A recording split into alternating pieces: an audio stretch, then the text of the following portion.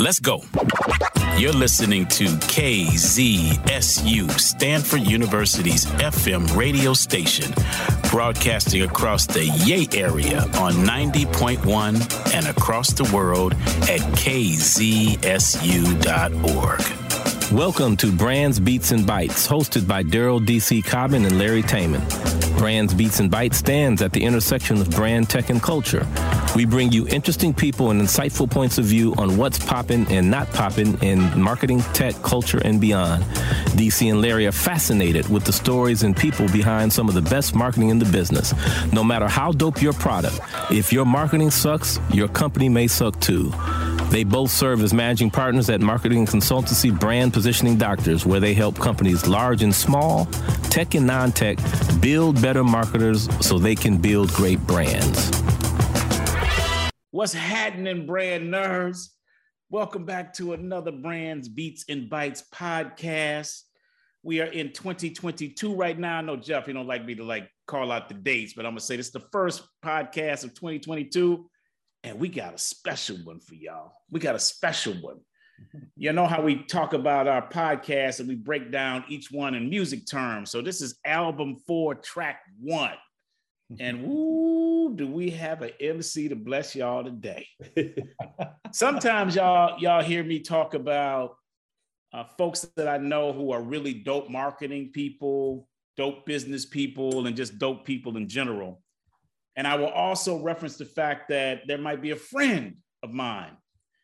Now, this brother and I, we don't talk as often as we used to, but I consider him to be my brother.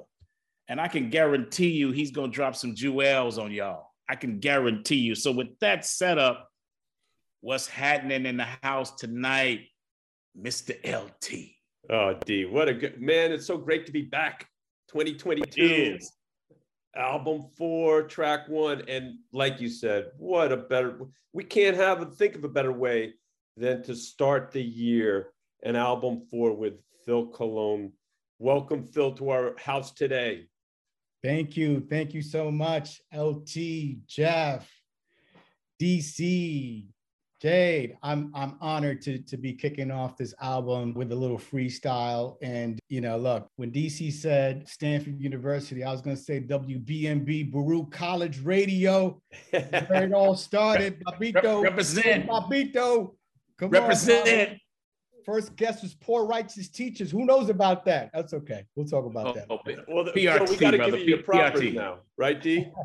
Yeah, well, before we do that, Larry, I just got to say this now. You all know this brother is Phil Colon, those of you that know him. But he has an AKA. I call him Frankie Blanco.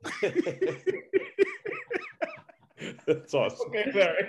All right, we got to wrangle this back. This is starting off great. So D, you know this firsthand. Phil is one of those people who always seems to be at least one step ahead, while also being at the intersection of helping all constituencies that he touches. He always seems to be ahead of the crowd, and it starts from the beginning. So we're going to break it down. So soon after graduating from Baruch College, as Phil just mentioned, which is awesome, in the early 90s, as a guy in his 20s, Phil co-founds and manages the first ever magazine catering to urban youth, right? Urban Latino youth, which is incredible, right? So then Phil joins the Coca-Cola company in brand with his last position as the senior brand manager in the Northeast for Coca-Cola trademark brands, Coca-Cola, Diet Coke, and Sprite. So that's incredible to do that in your 20s.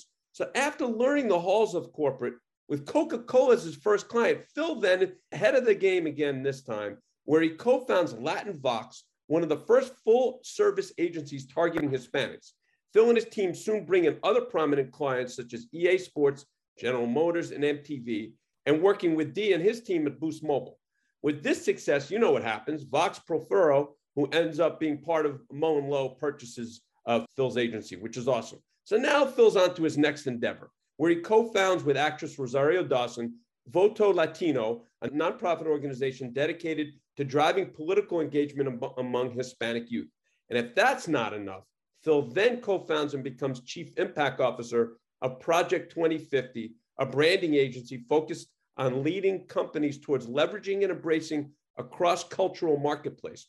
Project 2050 is a purpose-driven and cultural movement company leveraging culture, diversity, insights to craft pro-social campaigns for clients, credited with igniting cultural movements among the Latinx, multicultural communities and emerging markets globally.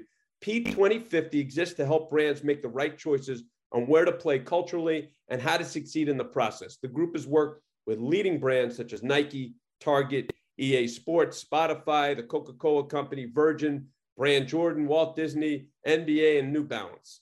So additionally, Phil is also founder of Elect, that's ELEKT, a peer-to-peer empowerment platform geared towards elevating ideas and voices from people of color, and is also a publisher of Intelligentsia.io, a news and ideas platform informing and inspiring the next-gen Latinx community through insightful journalism and bold content, making news more accessible and relatable to a Latinx audience that may be out of touch with matters that can really affect their lives profoundly.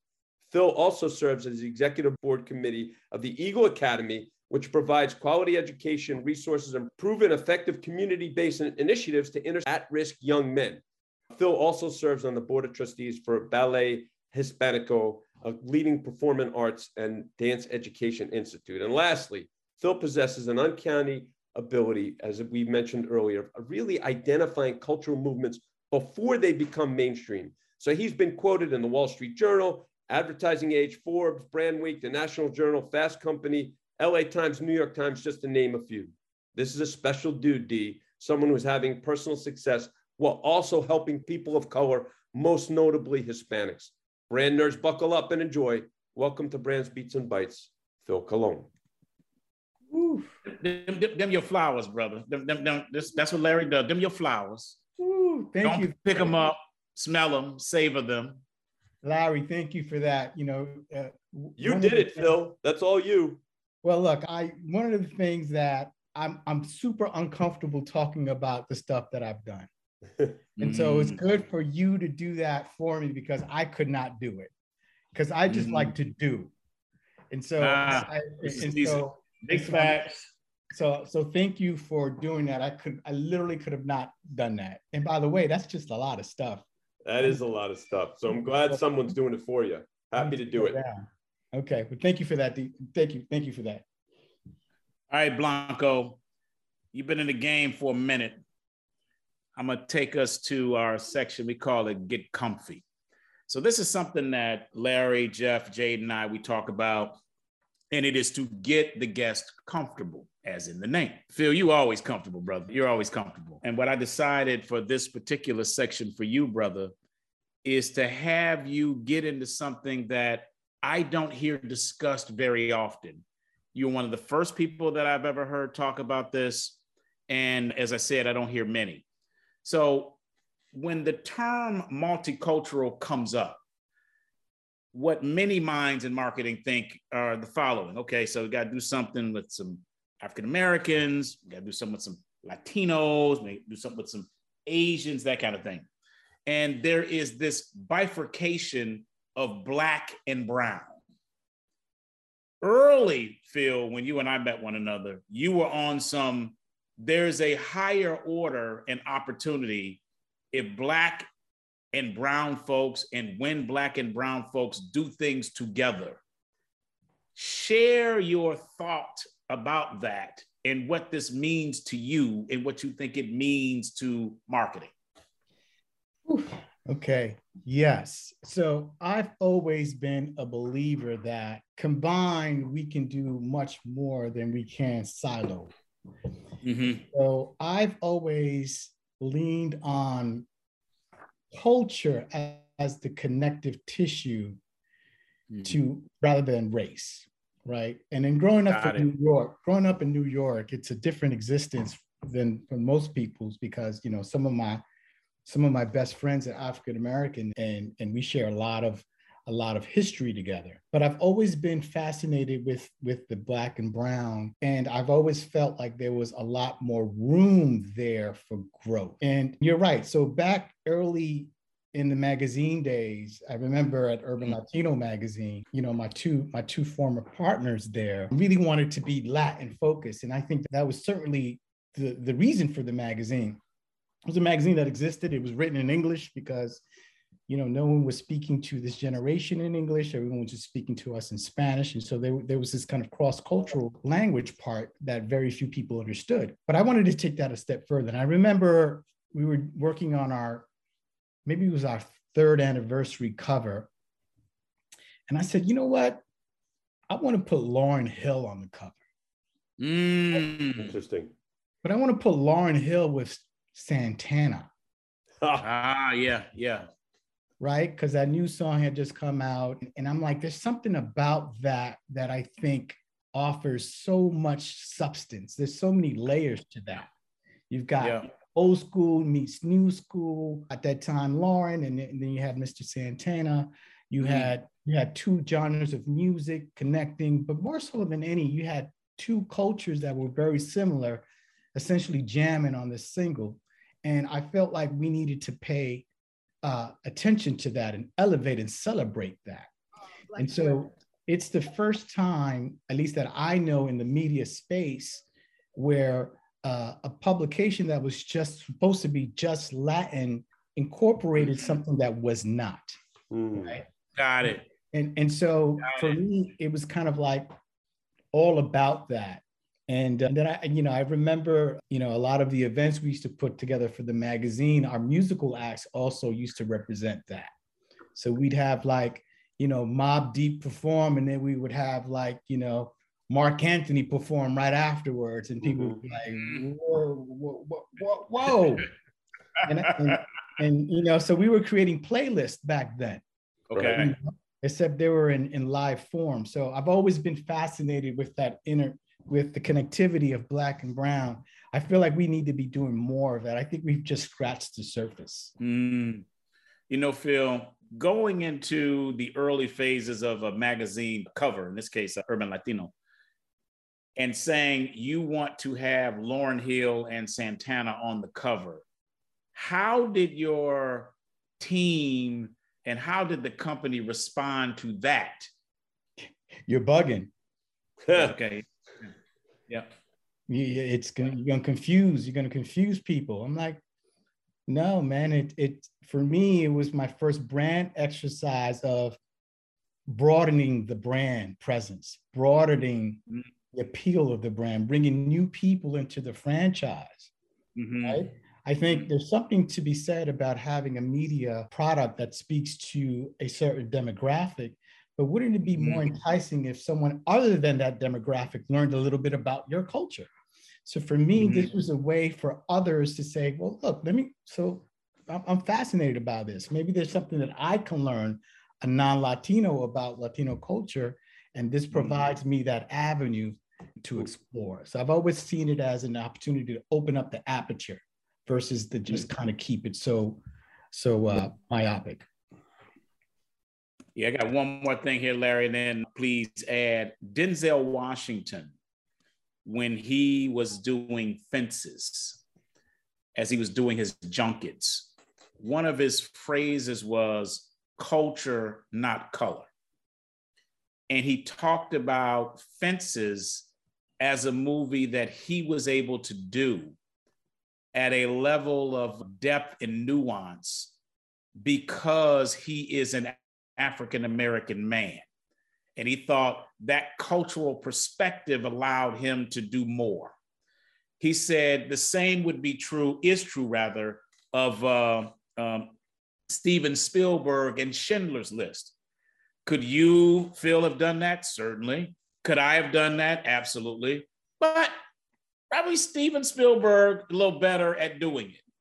And so what you're saying is, at least what I'm interpreting you say, is that when you allow those who are intimately knowledgeable of a culture and whatever that happens to be, and then you bring them together, there's a multiplying effect.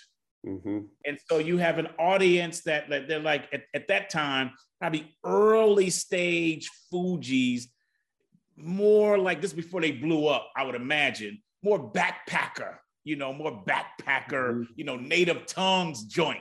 That was the Fugees back then. Now, after they did the score, now this is, that dropped the whole thing. Now everything changed. They were like a rock band, a modern day rock band.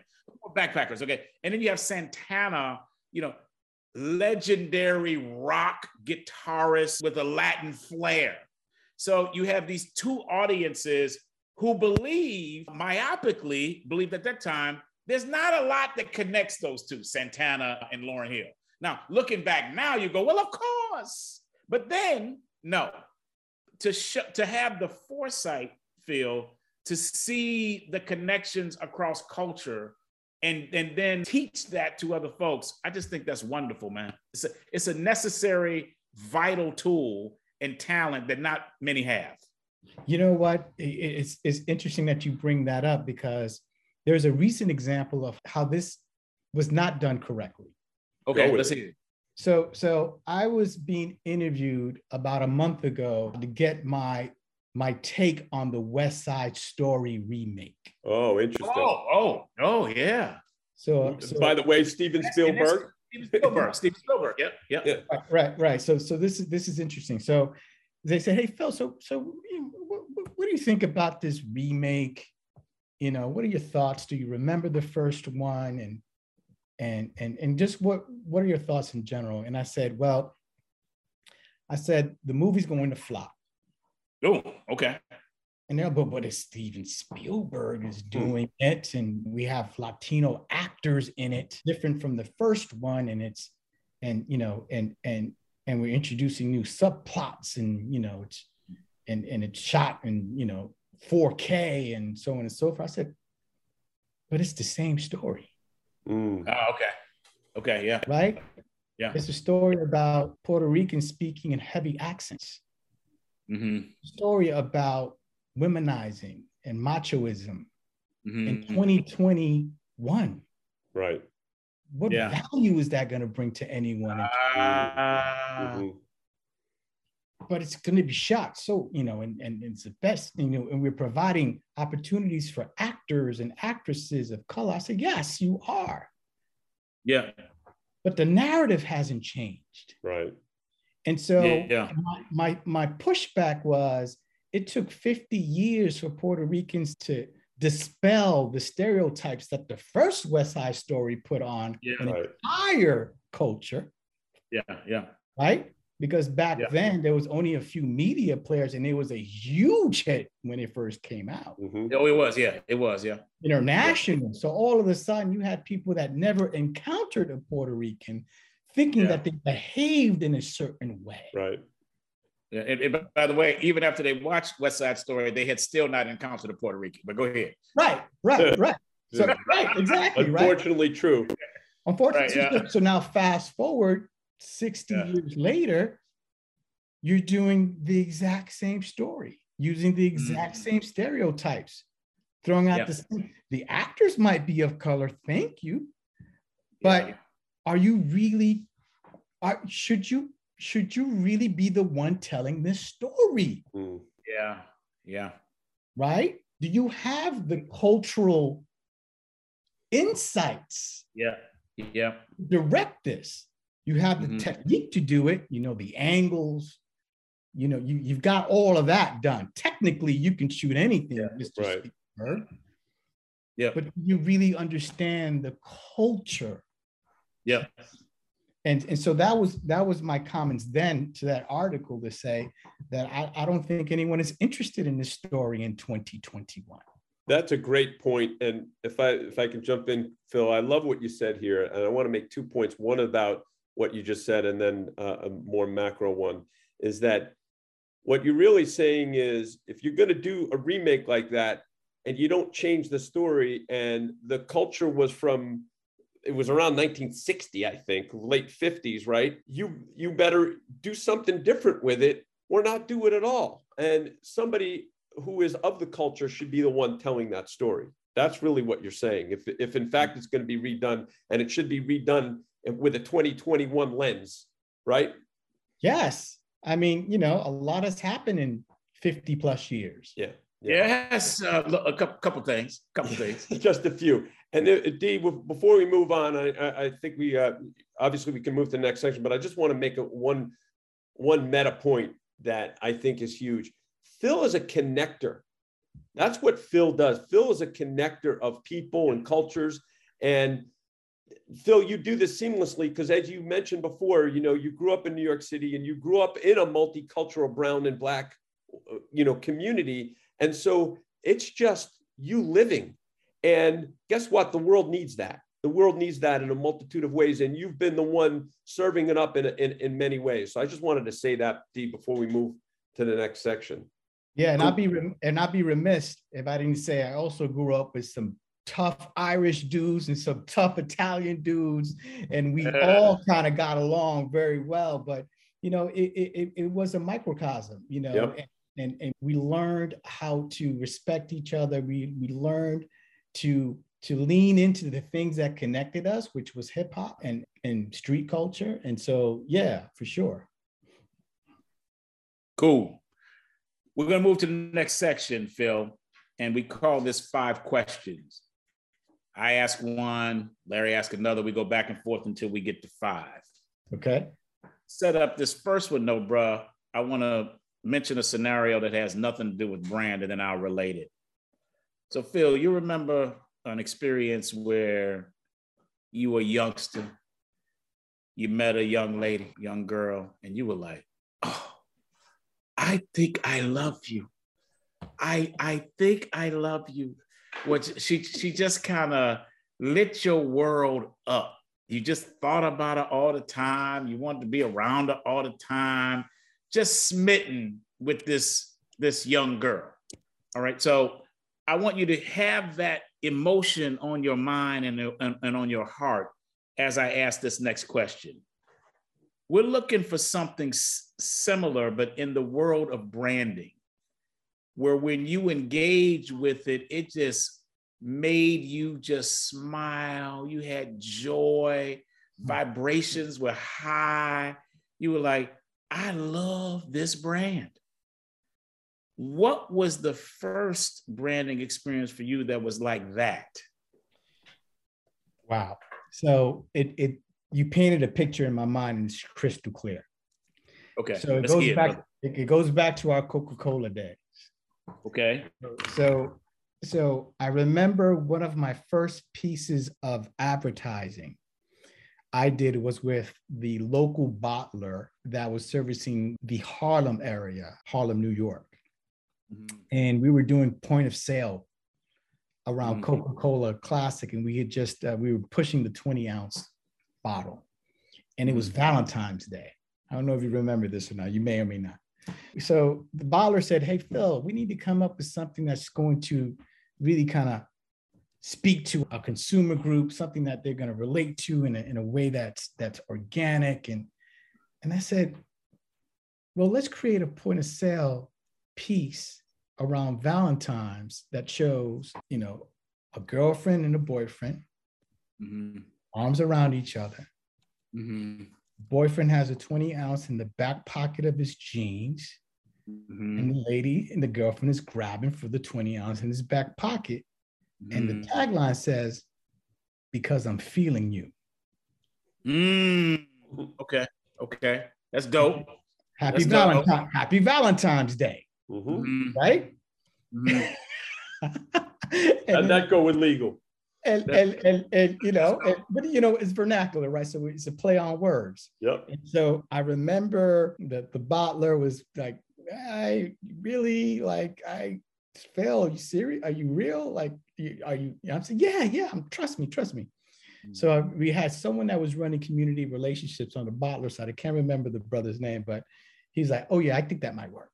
So anyways, put it up in a few stores and then it came back. Oh man, they loved it. It was fantastic. And then I actually went into a store and I saw it on the counter.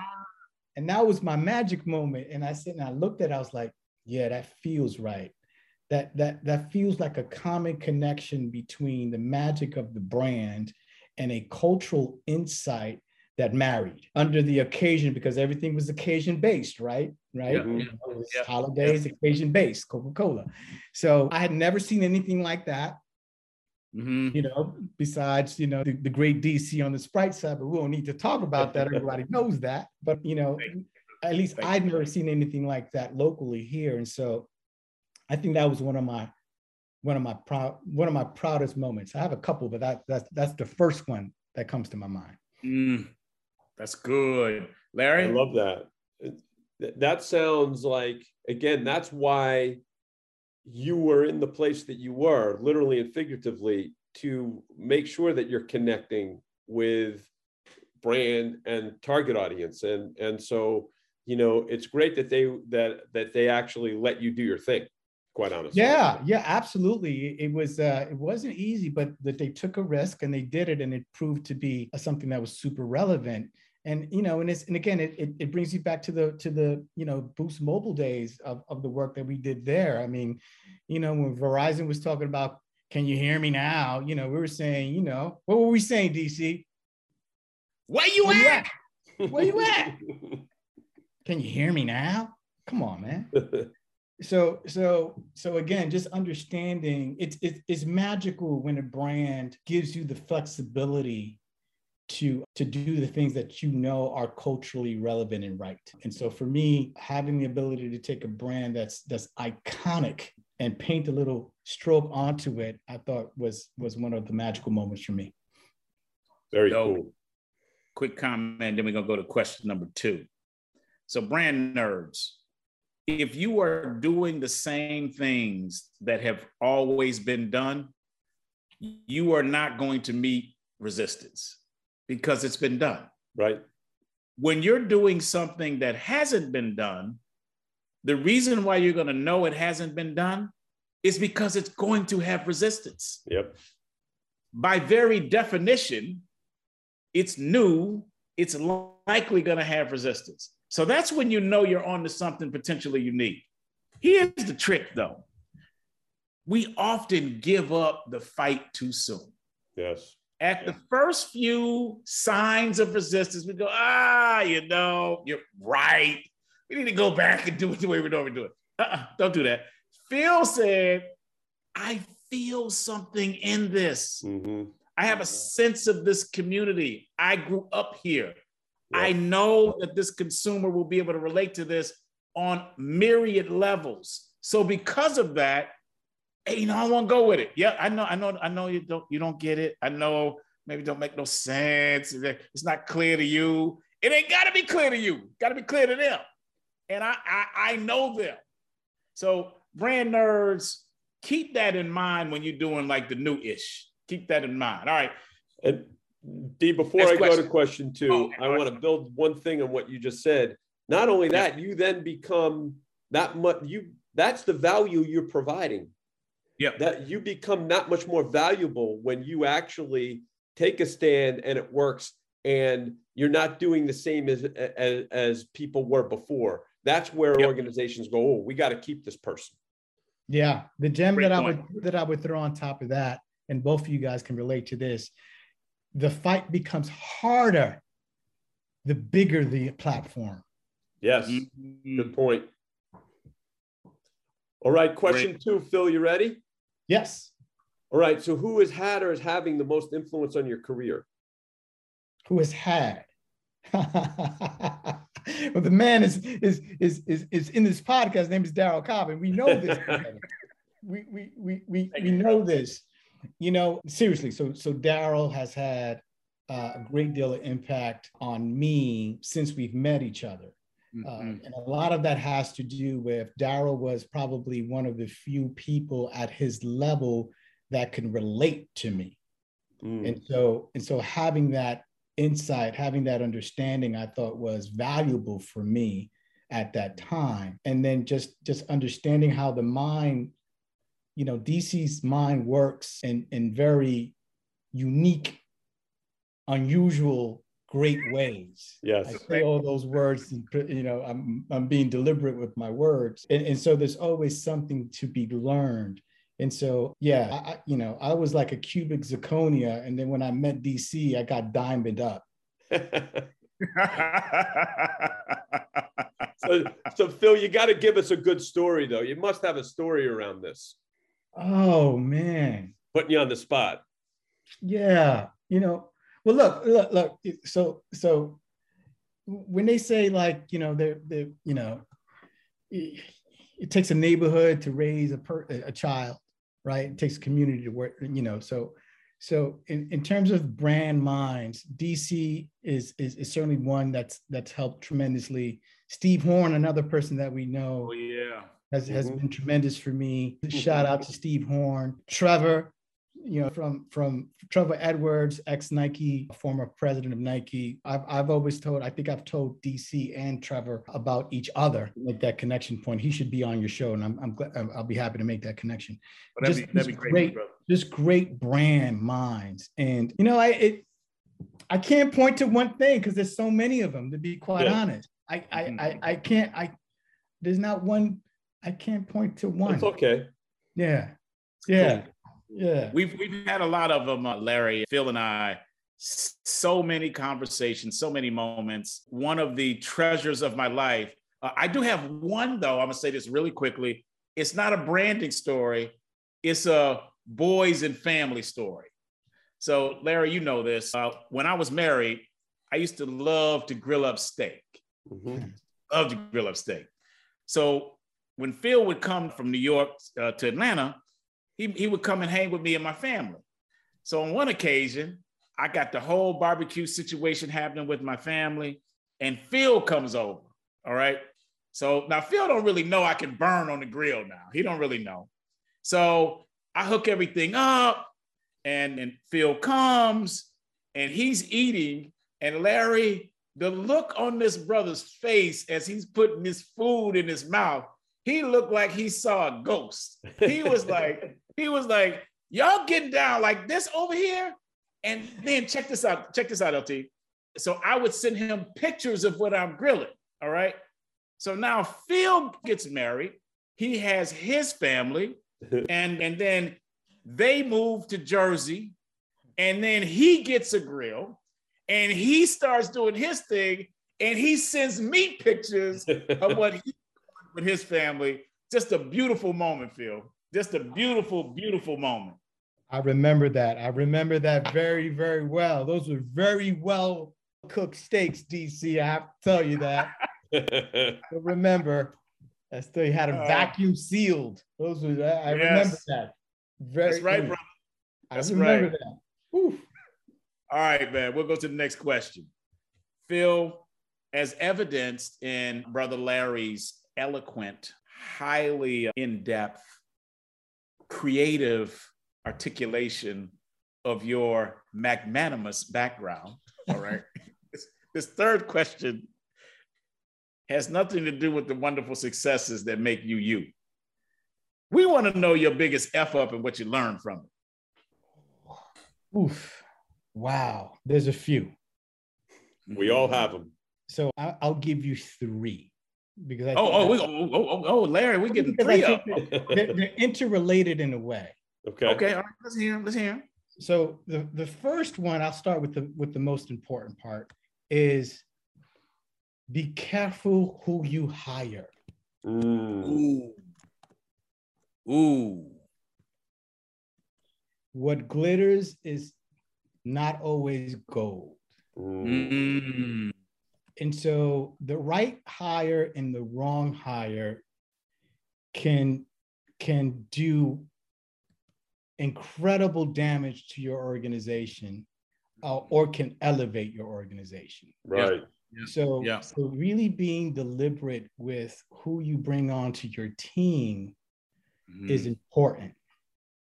And you have to follow your gut and your instinct in that capacity. So I would say one of my biggest F-ups was not following my instinct when my instinct was telling me, no, that's not going to be good. Wow. But what I saw on paper, yes, I was hypnotized by what I saw on paper. You were seduced, brother. I was seduced. You were seduced. So I turned down what I was feeling. Yeah. I turned that volume down, and that's always led me to making bad decisions. So I would say in that concert is continue to trust your instincts and be very deliberate about who you hire. Ooh, that's so I would say that's one. Hiring is important, right? Yeah. Hey, Phil, before you move on, do you mind if I ask you a question about that? Sure. It sounded like the person on paper was perfect. Like all the things were lining up, but your gut was saying, don't do it, right? Like, and so how loud was that voice? And how quickly did you know, uh-oh? Great questions. Woo, these are good. Okay. How loud was that? It wasn't loud enough where it triggered my defense mechanisms to go. Okay. Right? Because but it was there. Yeah, because it happened within the confounds of, there was a lot popping for me at the time. Yeah. So there was a lot of things happening, great things happening. And so this was just a microcosm of a myriad of things that were happening. And so part of that, because there were so many things happening, I had to kind of make what I thought was a quick decision. Right. But it proved in my mind, I didn't think it was going to be that significant. But when you put that person against one of your biggest accounts, then you understand how that can manifest itself, right? Right. You know? So at the very minute, I didn't feel a tremendous need. It was kind of one of those things, I'll deal with it later. Right. I just need a stopgap right now. Right. But then you never get to it. And then by the time you try to get to it, it's already gotten to you. Yeah. Oh, that's dope. If that makes sense. It does. It makes sense. That's the first one. That's the first one. And so the second one is having the patience to let the play develop in front of me. So we're all watching, we're knee deep in the NFL playoffs. Yep. You're seeing great running back play. And, I compare it to a great running back. A great running back is going to pick and choose their holes, but they're going to let their tackles open up the lanes for them. Right. Right. I want to take that ball and I want to run through the first hole I see. Yeah. Yeah. So I might get 3 yards, but if I let the play develop, I might take it to the house. Yep. So having the patience to let the play develop is also something that I wish I could have done differently as I think about kind of like my career. That's a jewel, D. Ooh. Do you have, Phil, a specific example of when you did not allow the play to develop in front of you and you ran your ass up in a hole and got cracked after a couple of yards? Right. Great question. So, yes. So we had a client that wanted to do 3 separate projects on the same day. Okay. Right. And said, hey, Phil, we love what you did with us, XYZ. We've got these things coming up. We've got 3 projects. Can you do them? Happening on the same day. Okay. 3 big profile events happening on the same day. Can you do it? And so my mind's like, of course we can do it. Right? We just, we build the plane as it's flying, right? Right. Of course we do it, because that's just the hustle. But had I been patient, hindsight, I would have said, I just like to do 2. Assign that 3rd one to someone else. Because having that patience would have given me a longer term return. Yes. Than the immediate of the 3. So to cap that story off, 2 events went really well. The 3rd event did not go very well. Interesting. And so it cost me an account. Right? Whereas if you did just the 2, they would have been thrilled and wanted even more, wanted you to do even more. That's what you're saying, right? Exactly. And so that's just one example of something where if I just be a little patient, I've got enough food to eat. Right. I don't need an extra triple chocolate cake. Right. Yeah. I'm okay. Yeah. Right. Yeah. So that's where sometimes, your expectation exceeds your, I should say your expectation, but your desire exceeds what should be the best, route to take at that particular moment. So you have to have hindsight. You have to be able to step back and look at the entire field and say, what will be the ramifications of this decision through the course of this entire game? Yep. Will this result in a turnover, in the pick six?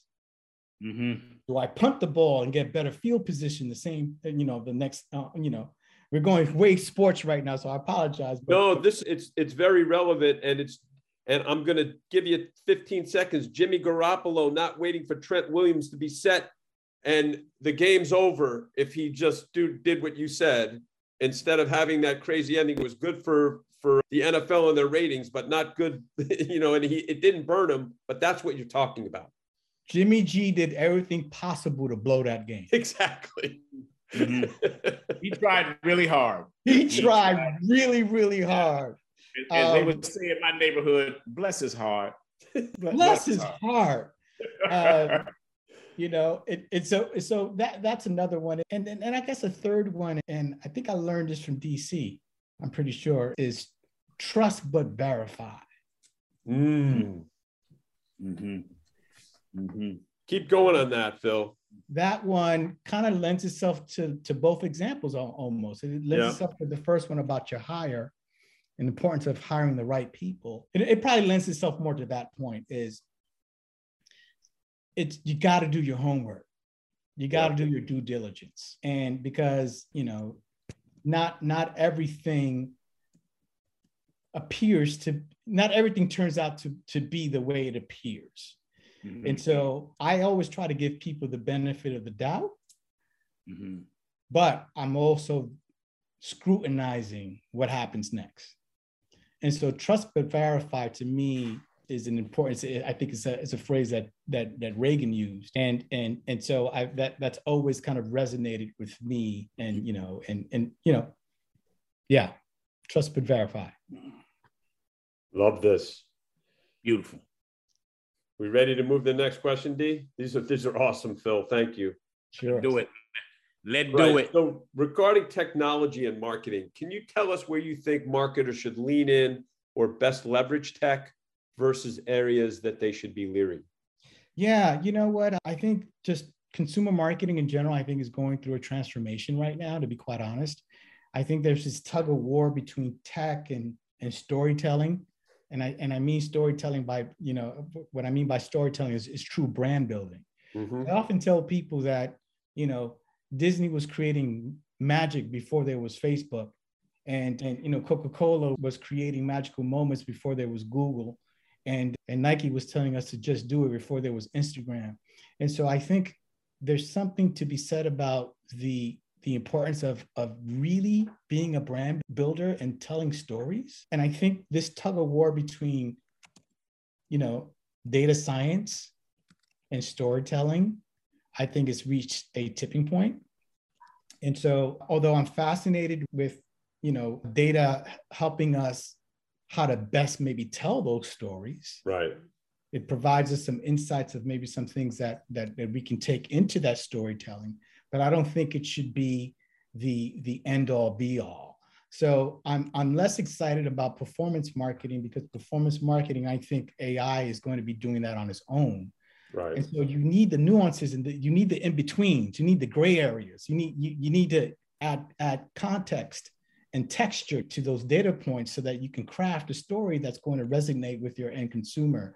So it looks like, technology's definitely dug a stronghold in consumer marketing, but I feel like a resurgence of true storytellers are coming back right now. And I think it's under the guise of culture, because I think culture, Steve Jobs, the difference between a marketer and someone and a brand builder, Steve Jobs created a product that you didn't know you wanted until he made it. Yep. Right? Data didn't give him that information. Nope. Imagination gave him that information. Mm-hmm. And so I'm hoping that we're entering into this new phase of imagination. And I think that that's going to unlock a lot of greatness in challenger brands. I think this is the year of challenger brands. I think there's a huge resurgence of startups. I'm super fascinated with the CPG space, is where all of us began. Yep. See great innovation in that place. And I see great, and by the way, a lot of these tech companies are doing great work in the CPG category. And I'm super excited about that. So yeah, I hope I answered your question. Yo, incredibly well. I think you, as usual, you're seeing ahead. This is very much in line with who you are, Phil. I think you took the question and saying, here's where I think this is going. And, and performance marketing, yeah, great. But that's of today. Well, what's happening next? And I think you did an incredible job of telling us and our audience where things are headed. Do you want to add anything to that, or before we head to the next question? I'm good, brother. I'm ready to hit the next one. Great. Blanco, there's a lot for you to be proud of. I'd like to know what you're most proud of. Whew. Yeah, look, I have to say that I can tell you what I'm most proud of now. Mm-hmm. And I say that now because I think my story still has chapters. Of course. Mm-hmm. So I think for the time being, I think I'm most proud of, my family. That's first and foremost. Yep. And so I'm proud of, the kids that Angela and I have brought into this world, and see them develop. I think it's been one of my proudest moments. Shout out, Angela, and what's your kids' names? Shout Stella and Sammy one time. Stella and Sammy one time. Awesome. Yes. So and also, Larry, there's a new addition, a dog, Sky. Oh, we love it. That's correct. Sky came to us last Christmas. She was a pandemic puppy, and she's kind of fit in nicely into the household. And awesome. So I'm so happy about the family unit we've been able to build. That's number one. On the number two, I have to say, Voto Latino is one of those kind of proud moments for me. It happened at a time where there was a lot of civil unrest. I think in our society kind of goes through these cycles of unrest. And this happened at a time where I felt like the Latin community was getting battered and beaten and didn't have a voice. And so that was one of my proudest achievements, is being able to kind of build that from the ground up and see it be successful and be the organization that it is today. You should be incredibly proud of that, Phil, really. Yeah. No, I feel really good about that. But I'm still focused on what can be better. And right. So that those are the two things that I think would kind of count. There's probably a few more, but those are the ones that stand out the most. Cool, brother. Cool. All right, D. Those are great. Those are really great, Phil. Are we ready to go to the next section? Let's do it. All right, Phil, what's popping? D, Phil, what's popping? What's popping? All right, Phil, this is our chance to shout out, shout down, or simply air something happening in and around marketing today that we think is good fodder for discussion. So, D, do you want to take the first one, or shall I? Let me take it, LT. Let me take Run it. In honor of my man, Phil here. He mentioned the term challenger brands earlier. And my what's popping is established brands versus challenger brands. I'm going to the fashion industry. So in the fashion industry, the major high-end fashion brands, some of them are the following: Dior, Gucci, LV, Balenciaga, Balmain, Hermes. These are the cadre, if you will, of established fashion brands. Here in Atlanta, if you go to Phipps Plaza or Lenox Mall, these are the two malls here. They're right adjacent from one another. Even during the pandemic, you go to the LV store, they have like roped off areas, people outside of the stores waiting to get inside of the stores to drop racks. The Gucci store in Phipps Plaza, LV is in Lenox Square Mall. The Gucci store is in Phipps Plaza. The line was going from the door all the way down the hall. It's like you think they're giving away Gucci stuff in there. Wow. The incredibly vibrant brands.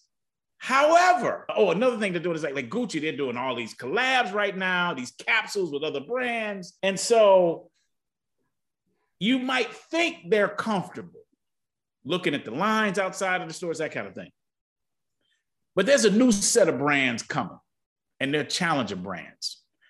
My middle daughter, her name is Lauren. She attends Savannah College of Art and Design, the Atlanta Institute, SCAD. Shout SCAD one time. And shout Lauren. And and shout Lauren. So she has done photography, she's done fashion design, and currently she's doing fashion marketing. And I'm asking her, Lauren, who are some of the next designers? And she says, well, Dad, there's Marni. I never heard of Marni. There's Acne. Never heard of Acne. There's Hilliard and a Cold Wall. These are just a few of these she mentioned. So I said, show them to me, Lauren. So she shows me their websites, and Phil and Larry, the designs of these designers, the avant-garde, bold nature of them, I've never seen. Wow. With Balenciaga, with Balmain, or Dior. I've never seen any of this stuff.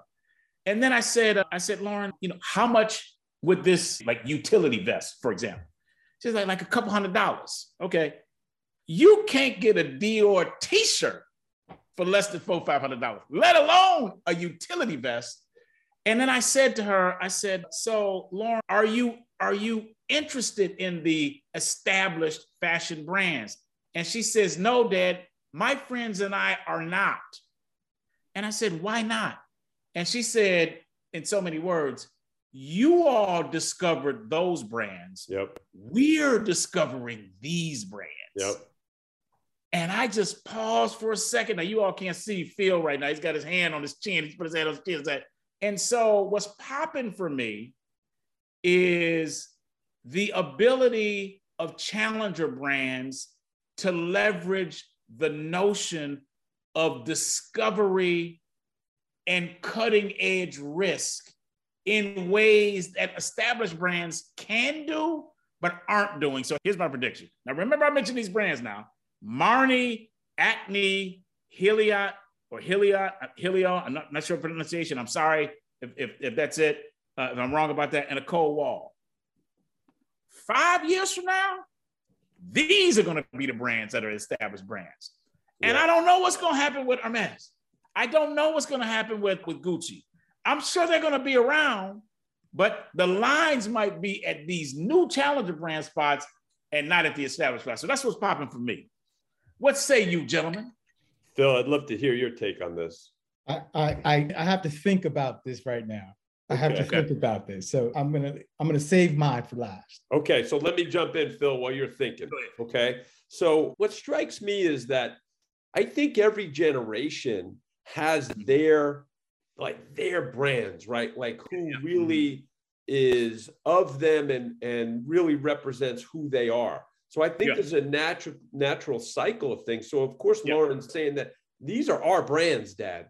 So yes. So I think that's really interesting. So what happens here to me, though, is how does the marketing and business side then enter into the equation? And here's where I'm going with this. Do these brands do what, let's say, a Nike did or other brands that have really popped with people and say, no, we're staying the course and we're just going to kick ass?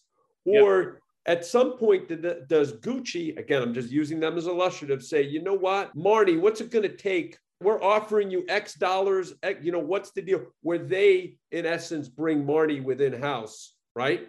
And in essence, they become part of the Gucci umbrella, whether they stay their own course as their own brand. D, we talk about this all the time. Are they the P&G example where they continue and nobody knows it? We talk about this all the time. Almost no young people understands that Instagram is owned by Facebook, right? Yeah. Or do they take an approach that where they become a sub brand? And again, we're just using Gucci as illustrative. Yeah. That's going to be really interesting to see where the marketing and business of all this, how that gets integrated, whether they stay the course and stay independent, or whether they, take what would probably be huge money and become part of a larger organization of establishment. It's a great point, Larry. I want to add something real quick, Phil, before you go. I forgot that Lauren said this.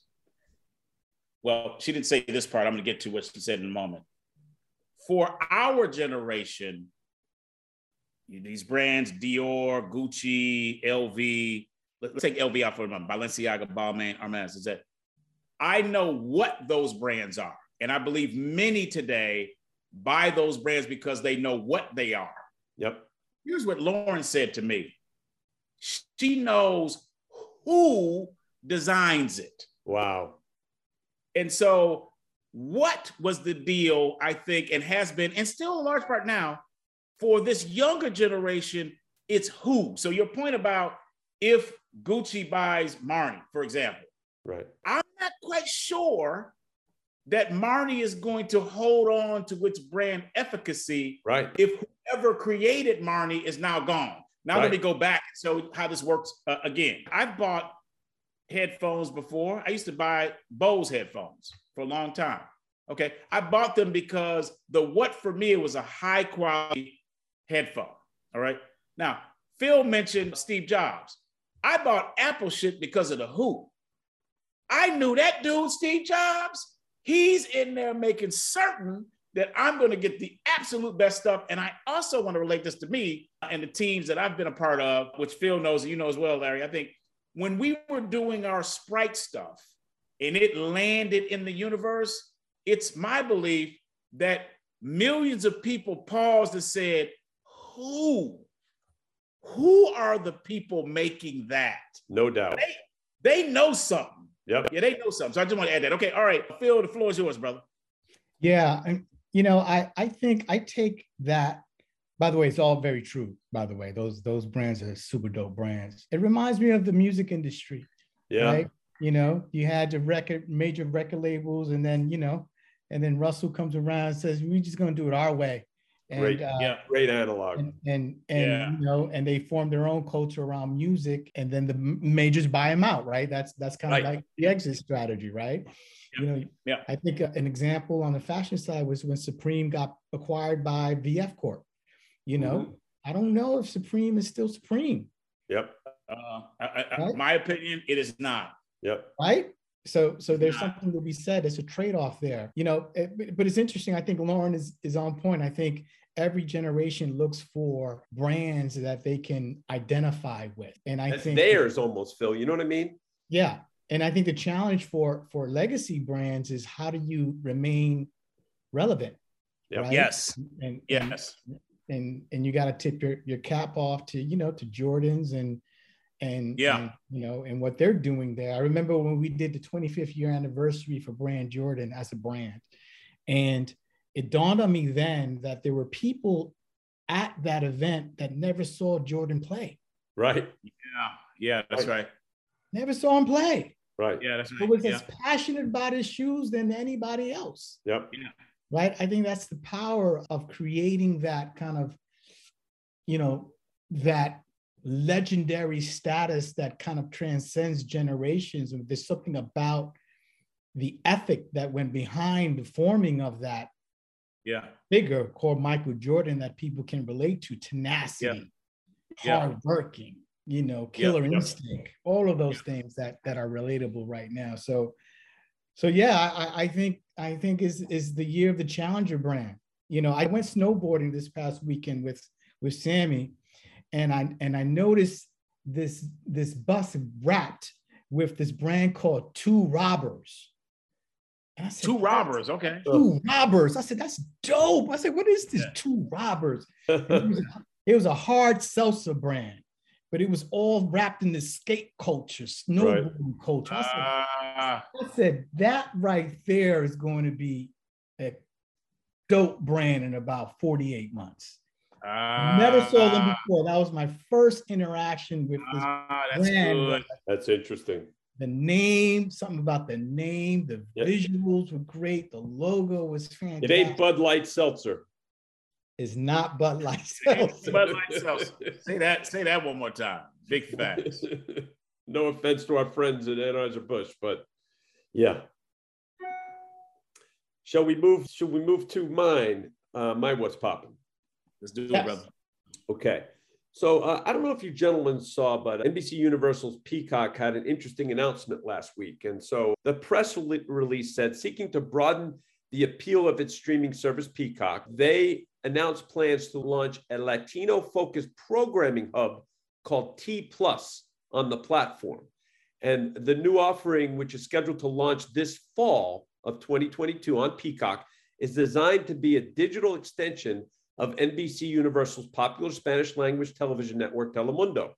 And by the way, this also corresponds with the World Cup taking place in November and December, which is so weird because it's in Qatar. And Telemundo has the Spanish-speaking rights, while Fox has the English-speaking rights.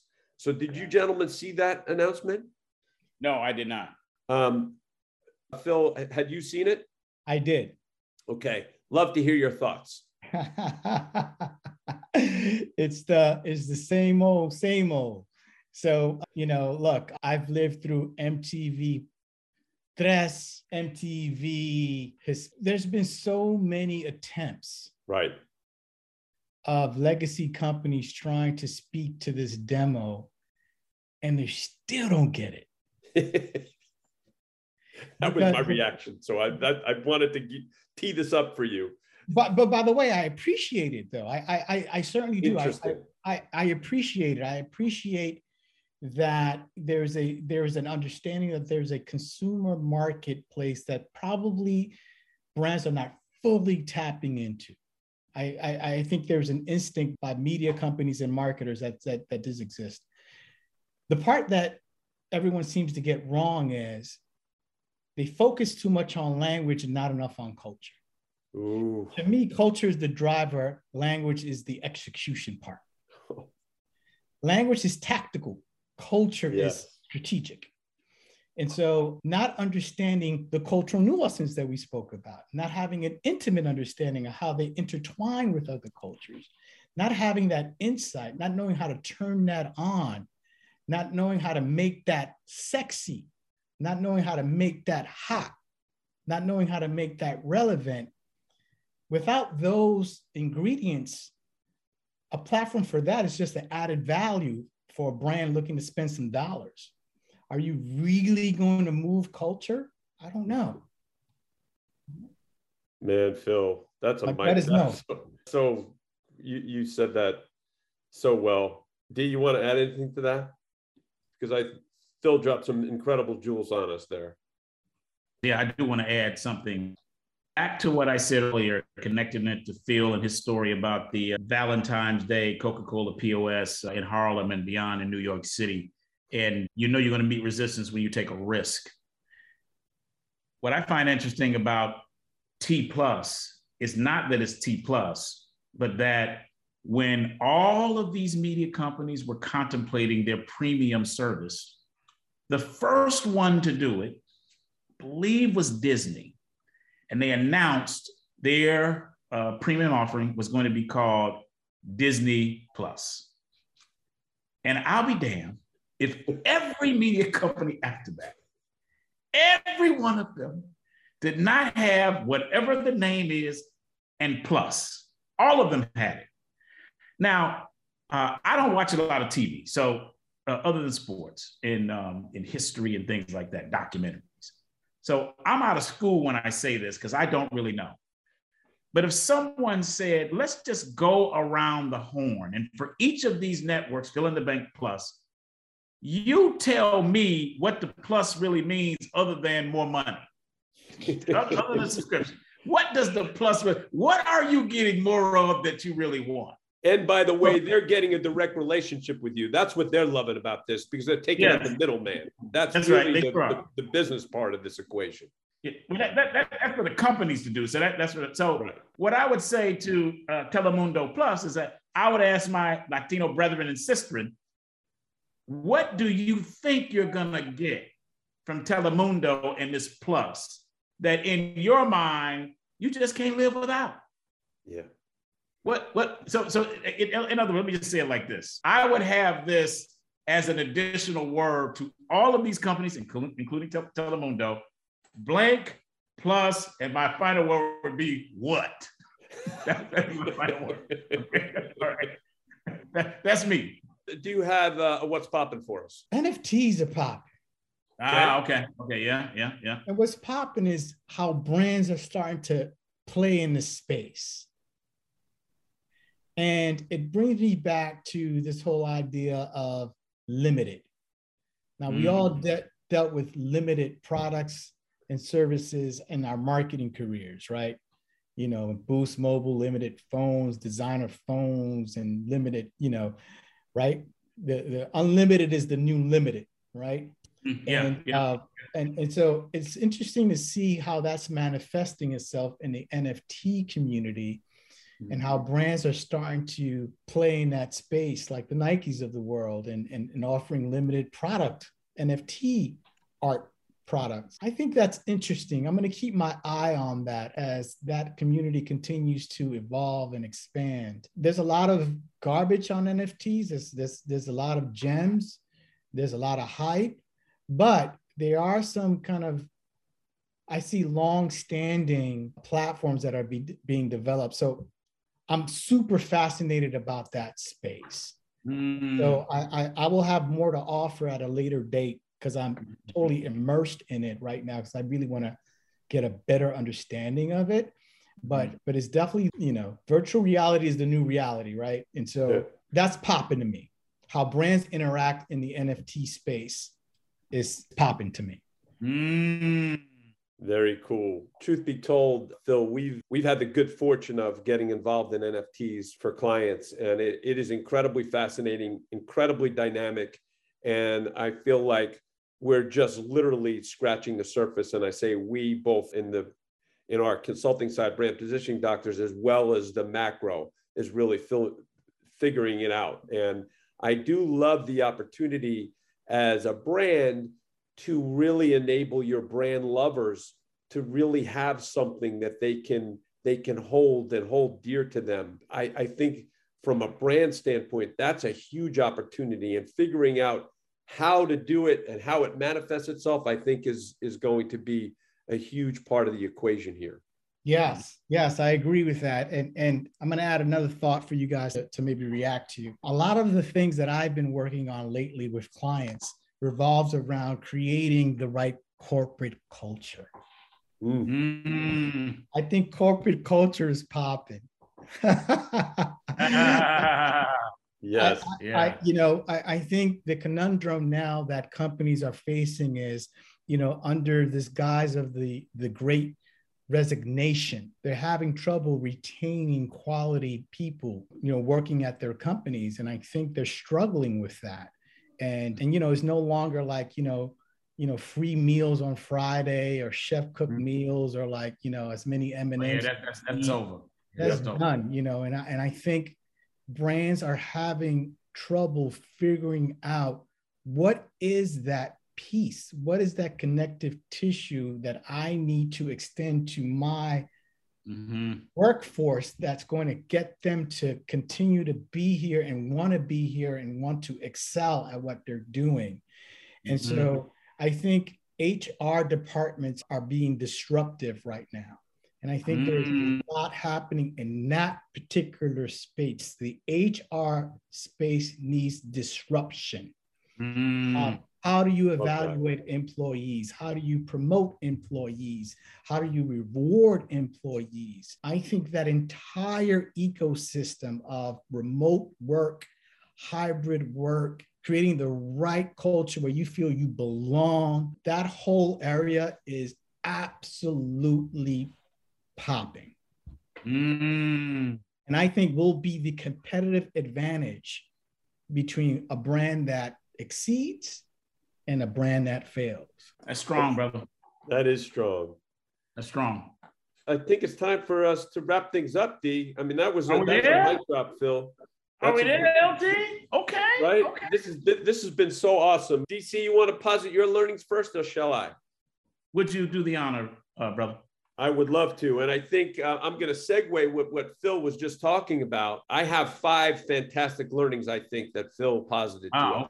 Okay. And one is a perfect segue with what he was just talking about with culture. And it goes to his biggest F up is the first one is be very deliberate in who you hire. Yeah. And deliberate means you got to really know who you are and really smart in connecting the dots there. So that's the first one. Here's the second one is a challenge to the brand nerds out there. Like Phil has done throughout his career and continues to do, be the connector. This is going to serve you personally and your community and mankind. So that's the second one. Mm-hmm. Third, have patience to let the play develop in front of you. That's such a great one in one of his F-ups. And my fourth one is start with the brand first and then figure out how the tech can help advance or enhance your brand and your brand story. Mm.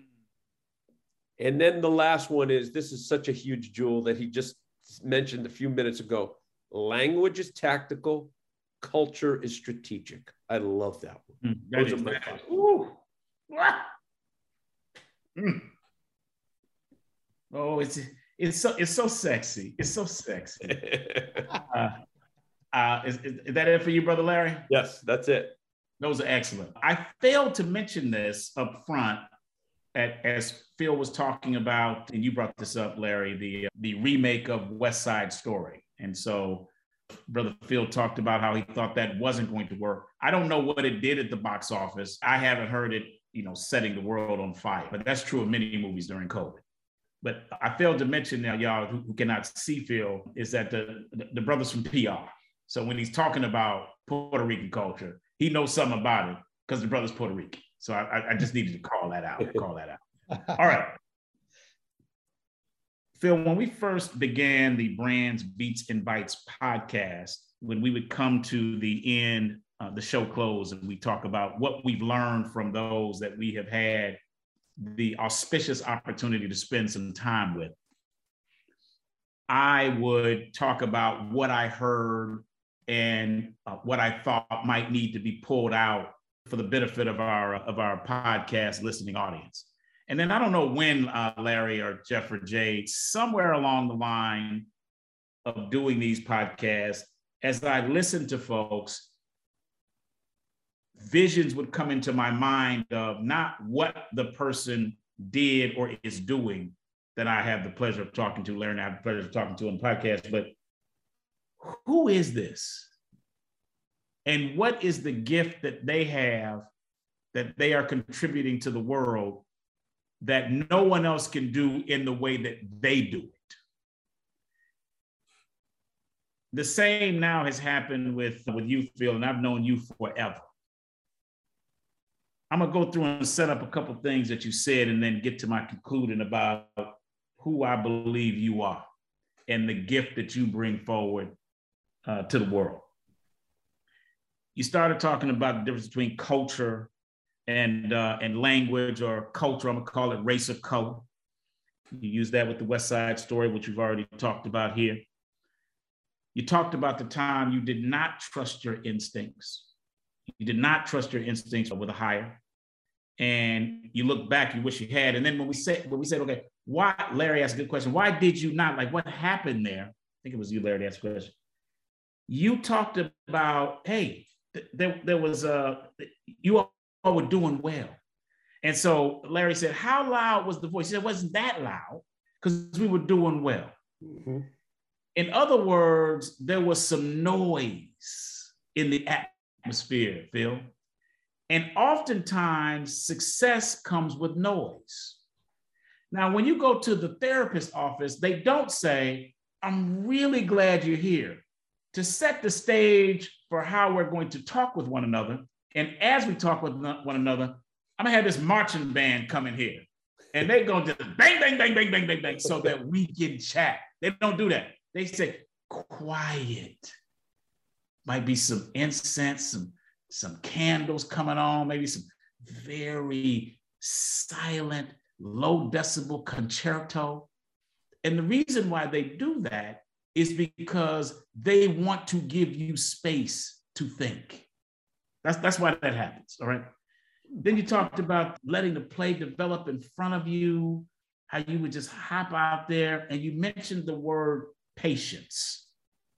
Patience, young lad. Larry's already brought this up, Phil, about you being a connector and about you seeing things early. Lauryn Hill, Santana, putting them together, that kind of thing. I don't think I've ever heard the term yet, Phil, brand psychic. Brand psychic. When we hear the word psychic, sometimes we think of these weird people attempting to predict the future and that kind of thing. We go, But in the brand world, there are a few people who can actually do it. They can actually see what will manifest before it manifests. And then the challenge, Phil, becomes getting everyone else to buy into and trust that you can see something that others cannot see. Jeff and I have had this conversation as well, not about you, but just in some things we were doing. So you're a brand psychic. Now, why would you mention NFTs popping? Why? Because you're a psychic. Now, a lot of us out here in the world will go, well, I got to kind of wait until these NFTs kind of settle down a little bit. I don't really know what it is. I'm a non-fungible token. I don't know what the fuck that is. So yeah, I know I kind of got to do it, but it feels so new to me. We got to get some experts to help us figure this out. This is what many think. But if you go back, and this is what you're able to do, and you go to examples that are already known, that we're comfortable with. There's a book called Sapiens that I'm rolling through now. This is a great book. I've heard that, D. Yeah. So I think the book's name is Yuval Noah Harari. If I'm butchering your name, brother, I'm sorry. Sapiens, all right? And he talked about money. Now, everyone on the globe is aware of money. If you take out a $20 bill, a 20 quid, or 20 yen, or 20 rand, we all know what that is, right? But this is what he says. He said, this man, all it is, a piece of paper with some color on it. Yep. That's all it is, okay? But so why do we value that? Well, we value it because that piece of paper is convertible. So we can convert it into other things and go get some milk, get a car, get a house, that kind of thing. And the other thing is that there's an agreed alignment on its value. So if you run that up, now this dude's thinking, it's about trust. I trust Phil, like, yo, that $20, I trust that he understands the value of that $20. So when I go and I get a haircut, Phil as a barber has to trust that that $20 is $20. And I have to trust this dude's gonna like cut my hair for $20. So that's the trust, that's the foundation of it. The same is true of NFTs. Right now, to most of us, NFTs like this way I think, all it needs is the following, that there's some convertibility of its value. I got an NFT, I sell that, I'm gonna go buy a house. And that there is a value that's aligned to that NFT. Oh, that's a Banksy NFT. Oh, that's gonna be like 30 million, all right? So really, what I'm coming to is a brand psychic, even though a brand psychic, and you are, Phil, can look deep into the future. What the best brand psychics can really do is they can connect it to the past and have some of the same fundamentals of the dollar bill, y'all, and connect it to the NFT. Phil, you can see these things. Most cannot. I'm gonna add a little bit to that. This brand in the world is the US dollar. Mm-hmm. Yeah. Yeah. Yep. Biggest brand in the world. And God we trust. Yep. I agree with that. In God we trust.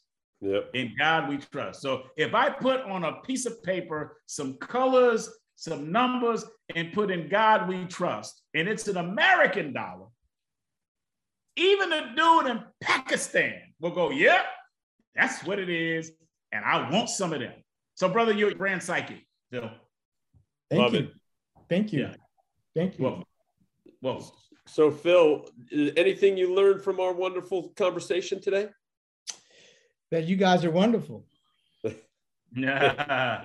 And that I always enjoy having dialogue with each one of you, either individually or as a group. I think it's important to have these conversations. I think for your audience that might be new to the branding game or trying to get into marketing or entertainment or some aspects of that, I think it's important to take away some of these gems and not do the same mistakes. I think that's a very valuable outcome of these podcasts. And so I've enjoyed my time here. Thank you for the platform. And I hope that we've had a meaningful effect on someone's life. Boy, well said. That is perfect ending and a bow on the show here as I go into the outro here. So brand nerds, thanks for listening to Brands, Beats and Bites, recorded virtually on Zoom and a production of KZSU Stanford 90.1 FM radio worldwide at kzsu.org. The executive producers are Jeff Shirley, Daryl DC Cobbin, myself, Larry Taman, Joseph Anderson, Jade Tate, Haley Cobbin, and Tom Dioro. The Pod Father. And if you are listening to us via podcast, it would be great if you can please rate and review us. Additionally, if you do like the show, please subscribe and share. We hope you enjoyed this podcast, and we look forward to next time where we will have more insightful and enlightening talk about marketing with another great business leader as our guest. If you wish to contact us, our email is brandsbeatsbites@kzsu.stanford.edu. Again, that is brands, BRANDS, beats, BEATS, bites, BY as in yellow, TES @kzsu.stanford.edu.